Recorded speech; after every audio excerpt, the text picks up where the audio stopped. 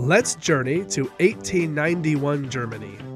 A frumpy old white guy in a large, light-colored, body-length coat, wearing a large beard and mustache, is in a public place like a market or a public square, putting on a free exhibit. We may as well go see. It's free, and it's something to do. And it's 1891. Come see the brilliant horse! He proclaims. A mere horse capable of doing basic math and spelling. Hans, the brilliant horse in question, stands contentedly in front of a square wooden box that is angled upward like a short ramp. In front of him, this German fellow, Wilhelm von Osten, begins asking Hans questions that start simple but become increasingly difficult. What is this number? Von Osten points to a number on a chalkboard that reads 12. Hans taps his foot on the wooden box 12 times. What is the square root of 16? Hans taps the box 4 times. If Wednesday is the first day of the month, Von Osten asks Hans. What is the date of the following Monday? Hans correctly, amazingly, taps 6 times. Von Osten gives him a treat. How is he doing this? Many in the crowd wonder. This is a miracle. Others might have proclaimed. This is a hoax, the skeptics argue. What is going on here? Wilhelm is so great at the training. That is the answer. Probably. You're listening to Why We Do What We Do.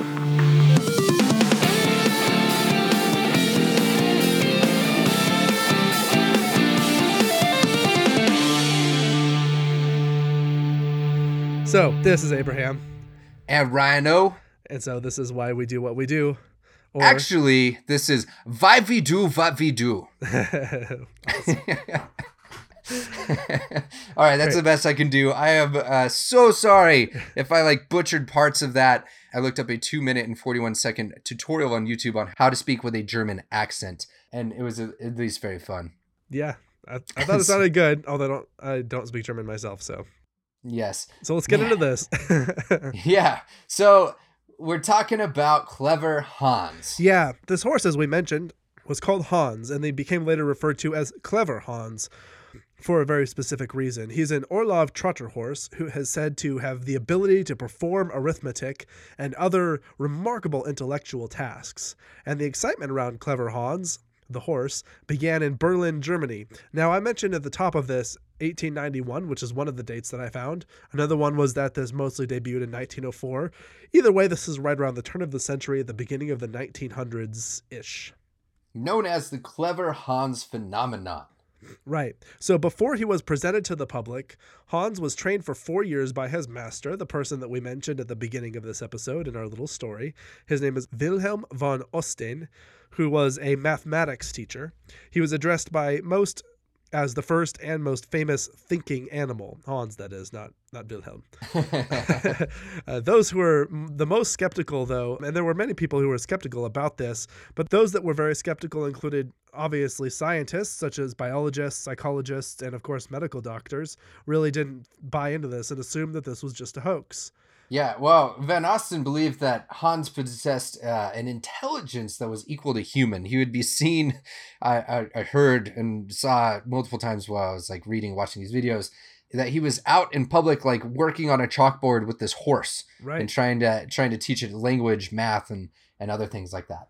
And that's important, I think, to understand, is that Van Osten he was not treating this as a trick or as a hoax or anything like that. He really believed that he had uncovered the key to unlocking the intelligent potential to communicating with animals. So he really thought that we were just not accessing their language, and that he sort of found a way to do so, apparently in German.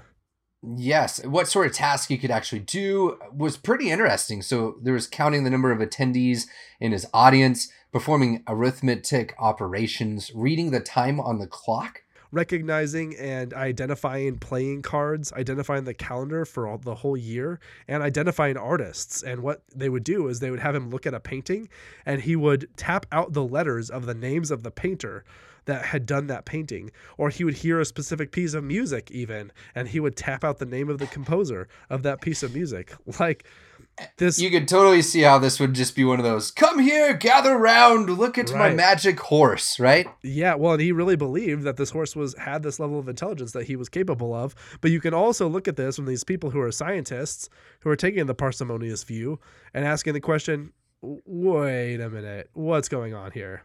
Yeah, so that begs the question of how did he answer these questions? And it was through both movements of his hoof, but ending with a final click, right? So pick Yes. up, and kind of like how a dog would beg and kind of touch you, right? Asking for some attention, something like that. That's Right. kind of similar to what it looked like. It would be waves or grasps towards something, but they end with the actual knock of the hoof. So that, do you want to describe that a little bit more? Because I know there was like intricate details with like certain letters and such. Yeah, well, so we sort of alluded to what this box looked like during our little skit at the opening part of this. It was this sort of square wooden box. It was pretty low to the ground. It sort of looked like it was the beginning of a ramp because it sort of sloped upward. And that was for the ease of Hans to be able to just reach out with his hoof and just do a quick tap on the wooden thing. He would tap to either indicate a number, and it was like the number of taps simply represented the number, or the correct option to a question given. So, just selecting one of however many options there were. And so basically each letter of the alphabet had a numeric quantity assigned to it that just went in chronological order. So A equals 1, B equals 2, C equals 3, and so on. And he, using this way of stringing together the letters, meant that he could also combine those letters to form words, sentences, and sort of even ideas. And yeah, there would be the tap of the number and then the click to indicate that he was done. Sort of a And so click submit button. as you would expect, many grew skeptical that this was just a hoax. His master could have like merely trained Hans to answer specific questions that him himself only trained him to perform, right? Yeah, so if it was like, what's the square root of 16? And he tapped 4. He could have literally said anything and had him tap 4 if he was just training him. When I say whatever the thing I'm about to say, then you tap 4. And that's sort of what people were wondering. They're looking at this thinking, you just trained him to tap a certain number of times depending on what you said before he started tapping. That's all. It wasn't actually doing calculations. But what they found was, so the people who would try and prove him wrong about that, and they were specifically thinking you just trained him to answer these questions, they would come up and ask him questions and he would give them the correct answer even though he wasn't their master. He even cooperated with those he'd never encountered before, and they could ask him totally new questions that he would be able to respond to and give correct answers. And it is important to point out here, because I don't think that we mention it anywhere else in this discussion, that he wasn't actually 100% accurate, but he was, on average, the calculation was about 89% accurate most of the time. So you did have, it was pretty accurate. You're looking at a B+ if you're doing a grade. Yeah, we got to bring back this point later when we're talking about what's really going on here, because it's interesting that other people were able to get him to respond correctly. Okay, so next thing would be, there was skeptical comments and such, and people were wondering what's really going on here. Understandably. And Hans and the German Board of Education in 1904 set up a commission to determine if the behavior of Hans was genuine or a mere hoax. Right. Now, just to point out, the way that you phrased it sort of sounded like Hans was working with the German Board of Education. It was because of Hans that the German Board of Education set up to do this, not that Hans was, he was not on the board. He was just a horse. So yeah, sorry. Thanks for the correction. To test his intellectual ability, a professor named Karl Stumpf conducted a series of tests, and he was the director of the Berlin Psychological Institute. And among some of the professionals on the commission board assessing Hans, there were also school board members, veterinarians, teachers, a circus manager, interestingly, experts in horses, and zoologists. I feel like there's a joke there of Stumpf being stumped by clever Hans. I like it. I thought you were going to start with like, what happens when you put school board members, vets, teachers, circus manager, and experts and horses and zoologists in a room together or something, or how many does it take to screw? I don't know. Sorry. No, but I like the pun of stumped by Hans.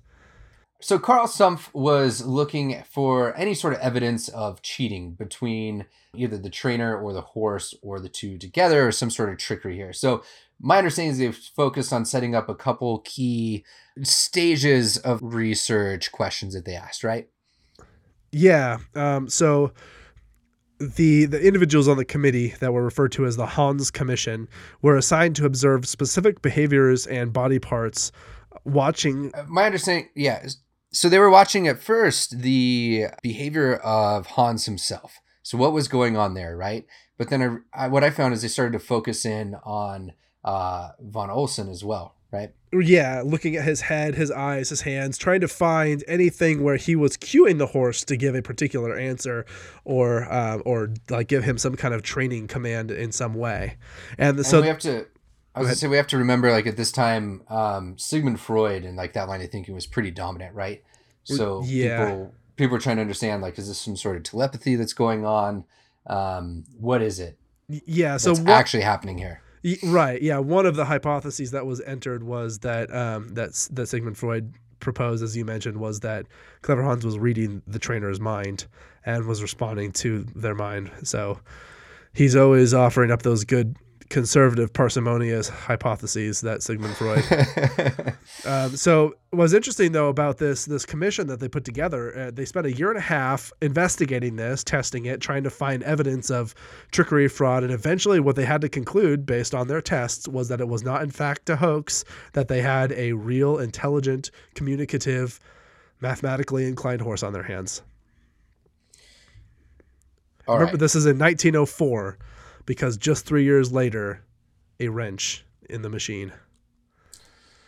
So 1907, Professor Oscar, I don't know how to say that, Funkst, biologist and psychologist, explained the phenomenon after examining the horse and his abilities. Funkst was apparently a colleague and a student of Stumpf's at the Berlin Psychological Institute. So let's break this down a little bit more. The goal is to be able to find the most parsimonious explanation of the horse's behavior. That is the simplest one that holds true. That's just a standard thing we try to do in science. So probably telepathy. Yeah. I was trying to think of a way to, like, that was really funksty or funny or something, but it didn't really come out. He was trying to find the function of his behavior. Oh, there you go. So Funkst observed that this indeed worked. And by this, we mean that the effect of ask him a question and get a correct answer worked. So the more you concentrated on the correct answer, the better the communication and eventually the responses of a correct answer.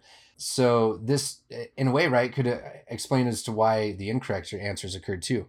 Yeah, absolutely. So Funkst eventually organized an experiment that would rule out alternative explanations for the horse's behavior and find, quote, true scientific evidence. And my understanding, there's a couple different ways that they looked at this, right? Right. Yeah, so he found that if the individual questioning the horse did not know the answer themselves, then the horse was unable to answer the question, versus if the individual did know the answer when questioning the horse, this would usually lead to a correct response from the horse, with and without knowledge of the fact that they were inside of an experiment at the time. And this really just goes back to the fact that telepathy is always the best answer. So one way you could envision this being carried out is, let's say you had flashcards, right, of like the actual mathematical problem. So you have 4 + 2 equals. You could hand that to the experimenter, have them look at it first, and then show it to Clever Hans, and then like figure out, see what happens there with the answering, record those things. You could also just have them hand the cards directly to Von Olsen without Von Olsen looking at them, showing them then to Clever Hans and seeing if the correct answer actually occurs there. So the question here would be, is Von Olsen actually seeing what Clever Hans is seeing before he presents it to him? Because that could introduce some sort of bias or different reason as to why this is occurring. Right. And so when they looked at his face, they couldn't see, based on his hands, mouth, eyes, or anything else, that he was making any sort of command or cue that could have signaled a correct answer to the horse. But what they did not do, which Funkst did, was that they did not actually block his face entirely when asking the question. And so the horse and the questioner may have been separated between a screen or having Hans wear blinders. If they did this, then Hans was suddenly unable to answer any type of question, regardless of how well the person who was the trainer in this case, if it was Van Alstyne or someone else, regardless of whether or not they knew the answer. Now, Heisen, Lilienfeld, and Nolan in 2015 said, quote, in the 35 trials that the questioner was not seen, Clever Hans tapped out the correct answer only 6% of the time.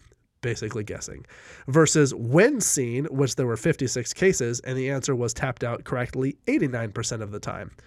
So this eventually rules out the idea that telepathy was occurring, which, I mean, was a good idea. Let's just be honest. You should always start there. I'm being totally facetious. The reason I keep bringing it up is because it's just the most ridiculous thing that anyone could say. And it's funny to continue to rag on telepathy because that should actually never be an answer that you use. But anyway, this eventually ruled out telepathy, considering that blinders should not have interfered with the thought transmission if they knew the correct answer. So what was happening was Hans was an excellent observer and was able to pick up on observable signals or cues from his master. Now, Abraham, I found a few different things that perhaps Hans was picking up on. Let's see if we found the same thing here. So Okay. spectators and horse trainers couldn't even pick up on the subtle behaviors of the master. I thought that was pretty interesting. Yeah. It was very hard for them to pick these sort of things up. So Hans was working for a reward, of course. I believe these things were carrots. I can't remember the other one. And then occasionally some sugar cubes is what I saw. Right. And you can see these in some videos as well of him being delivered these sort of rewards for the correct behaviors. Oh, I thought there were no recordings of this. Maybe I'm thinking of something else. Okay. I'm wondering if I saw real recordings or reenactments. One I know was definitely a reenactment, but Okay. the others I thought were real. So, okay, I've got a little bit more research to do when I get back to this. Okay. So Hans was working for a ward, of course, so he could be sure to pay close attention to his master's expressions and such. And my understanding is that it was von Osten looking at Hans, some sort of facial expression with his eyebrows and some combination of him also like leaning forward that was starting to trigger this. Did you find anything similar? Yeah, so there was like a head tilt that he would do and a little bit of a lean. Yeah, you're absolutely right that those would be the things. And it was sort of the like, you're close enough to the right answer, you're about to get fed. Now, some of these too were like, these expressions were so small, they would qualify essentially as micro expressions. We're talking about like tiny twitches, tiny bit of like the eyes maybe opening a little bit wider. I mean, it's honestly kind of impressive that Hans had the visual acuity to even be able to notice that these things were going on. But yeah, what Hans learned was tap until I see this facial twitch. And that was all that he did. And then I get fed. And so you literally could have said anything that you want. And then whenever he would just tap until he saw whatever little facial expression, a little bit of a lean, a little bit of the head tilt, the little bit widening of the eyes. And then he would stop tapping, do his little like submit button click, and then would get his sugar cube. And so the other thing that would happen is that now, Hans wasn't actually tapping like a consistent rate the entire time. He'd sort of tap and be watching and paying attention and might slow down and see like, oh, wait, that's not really getting me the correct cue I'm looking for, that I did this right. So he'd speed up a little bit, maybe get a few more taps in there. But like essentially what he was just doing is he's just rooting around trying to find the thing that's to get him the reward. If you can imagine, if I would ask you something in German and you'd just start like tapping on your desk, and you have no idea what I'm saying, assuming you don't speak German, but eventually you get to about the right answer, and I do a little bit of a movement, you would actually learn to start picking up on increasingly subtle movements that I was doing that would indicate that you were getting the right answer, even though you have no idea what I was saying. Mm-hmm. All you know is that I gave you a sugar cube whenever you tap on your desk. And for everyone listening, Rhino will work very hard for sugar cubes. Yes, specifically in the form of chocolate. Milk chocolate. Oh, milk chocolate's gross. Dark chocolate's where it's at. But yes, chocolate is amazing, generally speaking.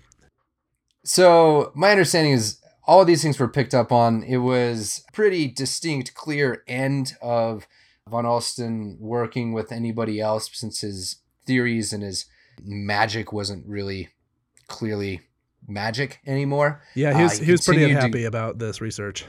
Because originally the idea was that it would confirm, right, that what he was doing was some sort of, I don't know, magical telepathy work with a horse. But at least prove that they were like intelligent and capable of communicating. Yeah, sorry, I was being a little facetious there. No, so my understanding is he went on, he continued to tour to show off and work and demonstrate with his horse what was going on. But in 1909, he had died. Von Osten died, yeah. Yeah, Hans was Von still Osten around a died. little bit longer. And Hans was then handed over to another guy, a gentleman named Herr Karl Kral, I believe. Yeah. I'm sure I just horribly mispronounced that, and became his new master. So the goal then of Kral was to rebut Funk's argument in 1907. And I don't know if this was successful, was it?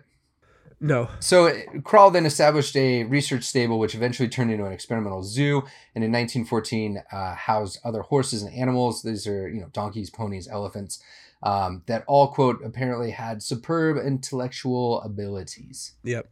They had superb observing abilities, is the way to phrase that. Yes. So this all sort of signaled the end of Clever Hans, considering the amount of publicity that the horse was given for his original talents. Hans had a pretty drastic takedown from the public eye and general appreciation, and some regarded as being somewhat unfair, even though I think it is really worth remembering how remarkable it was that Van Osten taught him to become so incredibly observant. So much though that it fooled the researchers who were specifically watching Van Osten's face and concluded that he wasn't giving him specific cues. And I think that what they were probably looking for is they were looking for Van Osten giving a command preceding the response. They weren't looking for him signaling the correct response once it had been accomplished. So I think that's probably what they missed. But I'm just speculating as far as that. Okay. In case you're still wondering, so this all took place around the 1891 to 1904-ish. So this was, 114 years ago at this point. The horse is no longer with us. Which should seem obvious, but yeah, just to say, Hans died at the beginning of World War I. He was actually drafted as a military horse. We don't know exactly what happened to him. Some claim that he was either killed in the war in 1916. He died in 1916 one way or another. He was either killed in action or soldiers killed him and ate him for food. Somebody killed him. Yeah, we're not quite sure there.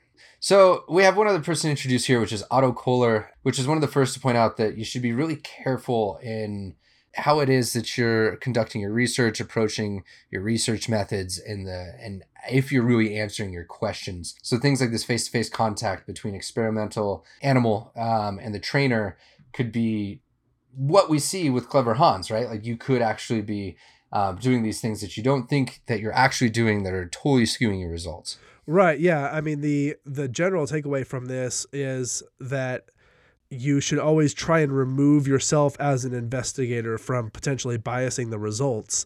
And so there's actually been many studies that have happened since then that have still used this face-to-face contact, and therefore many point out that the validity of those studies should be questioned because there are people who still have in the past, and I probably still continue to do this, will interact with the animal directly, and that could potentially bias whatever the phenomenon is they're interested in, because the animal could be reacting not to that situation or the context, but to the trainer specifically.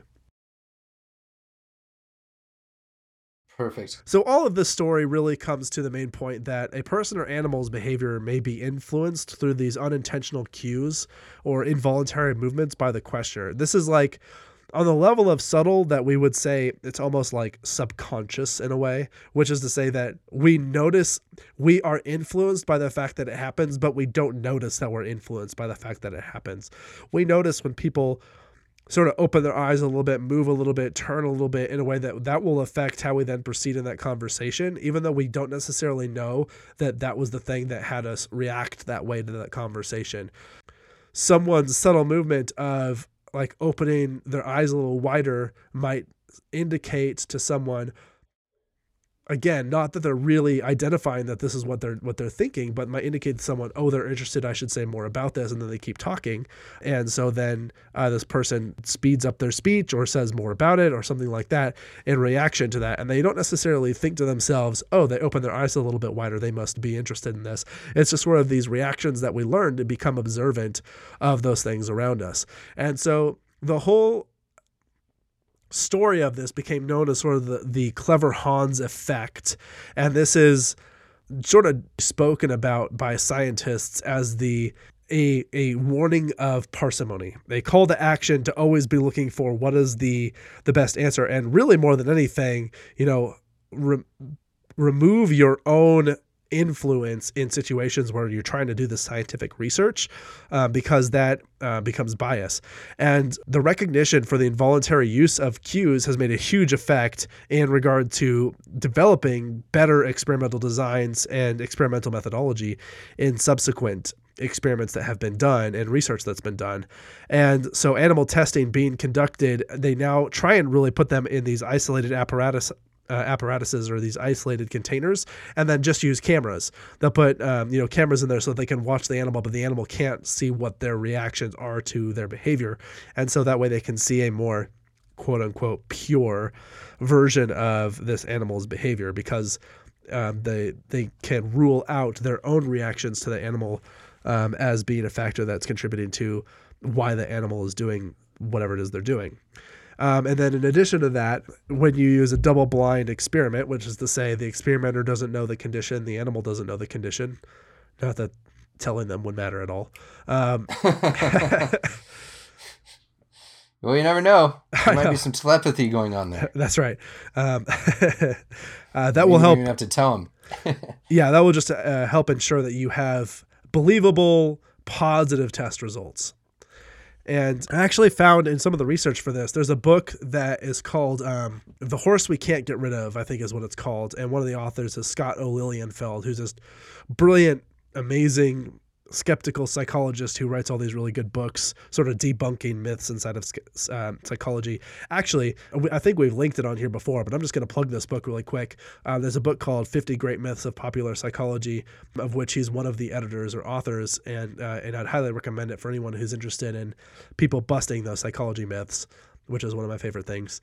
And anyway, he was specifically talking about how the Clever Hans effect is exactly what we see in facilitated communication, which, again, planning an episode on this, and it's come up before on this podcast, especially when we're talking about parsimony and some other things. But in facilitated communication, you actually have something that's very, very, very much like the Clever Hans situation, where you'll have these individuals who have not developed language, who usually have some kind of intellectual or developmental disability, and they're tapping their hooves, which is to say they're tapping a keyboard, and they mostly have someone who's sort of guiding their prompting, their responses all the way through it, but they're reacting to that person's typing as if that person is the one in control of the typing when they're not.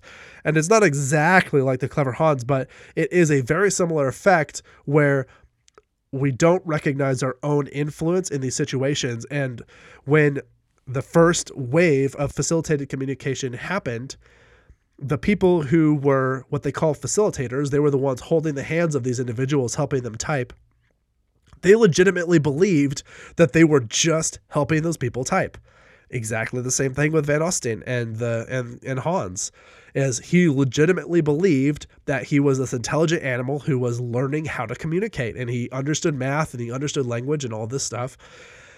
And he was not recognizing his own cues, his own role and influence in that behavior. And when those facilitators found out that they were largely just creating this, most of them just stopped doing that work and went on to find other means of employment and did other things. And so for them, sort of busting up that myth was a really good thing. Many people still tried to cling to it. They were very much in the Van Osten or the guy who came after him, the Karl Kroll, that they're just like, nope, we're going to make sure that we're right, going to do whatever it takes to show that we're right. And all that's going to come up when we talk about that facilitated communication experiment. But this whole idea of the Clever Hans effect, this is one where when we talk about like, don't bias your own research is sort of or be careful about biasing your own research because, you might be a variable in there. I think that's just sort of the general takeaway of that. Yeah. It creates a false sense of like outcomes, and it just can perpetuate that's acceptable and just kind of perpetuate false information. Yeah. Fake news, right? Right. So where are we at? I think it's time to wrap it up. This is going to be a little bit of a shorter one, but hey, everybody likes a short podcast episode. Yep, exactly. So first of all, before we hit those final take-home points, we had the two Britneys that helped us out on this, right? Yep. Brittany Marie DeSanti and Britt Bowerly. Yes, thank you so much for helping on the show notes and creating these sort of things. Our take-home points are ready, set, go, Abraham.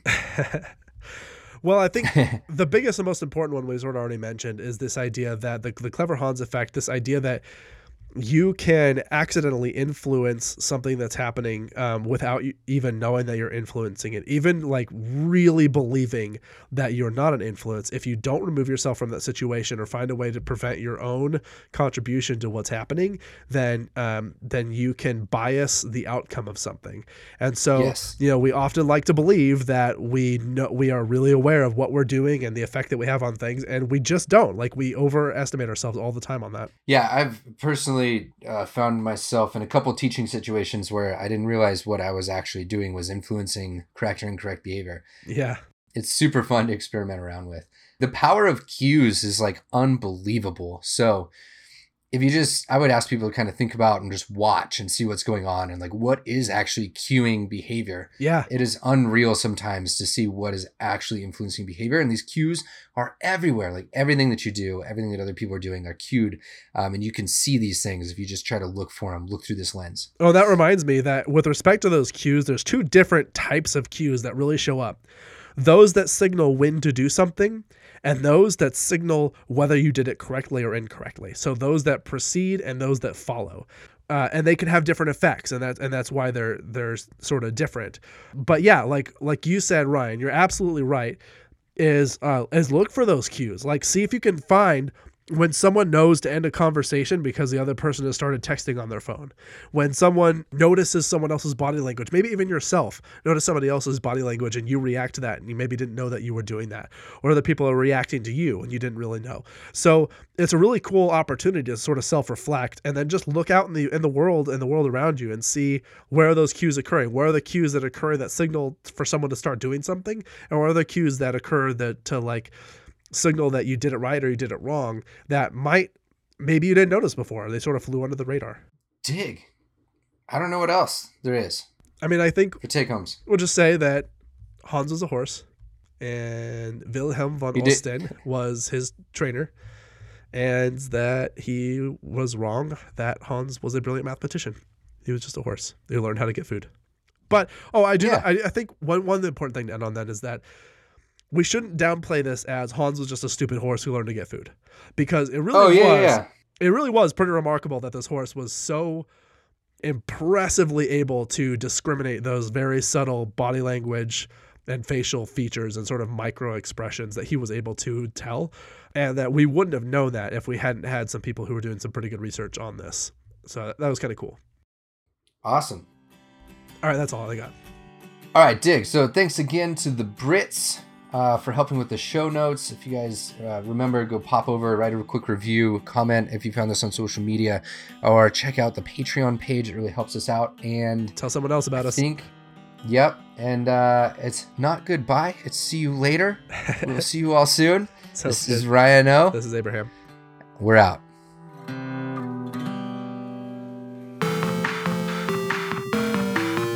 You've been listening to Why We Do What We Do. Why We Do What We Do is supported in part by our amazing patrons. Thank you.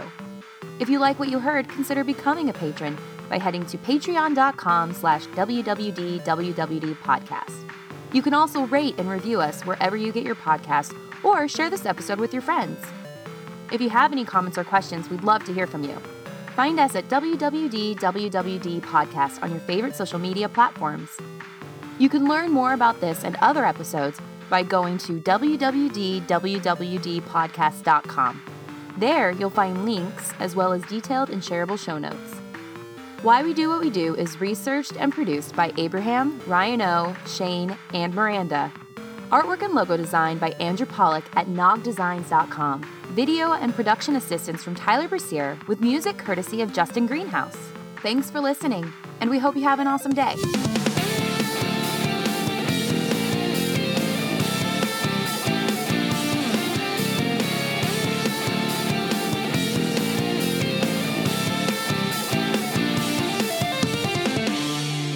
Cool. Ready to go. And of course you froze. Of course you would do that. Why would you not do that? Come on, unfreeze. Come see the brilliant horse. A mere horse capable of doing basic math and spelling. Maths and spelling. Is this number? What is this number? What is the square root of 16? If Wednesday is the first day of the month, what is the date of the following Monday? Sorry, it dropped again. I practiced my German accent in the meantime, and it's all recorded. Okay, I'm ready. Ease of Hans to reach out with his hoop.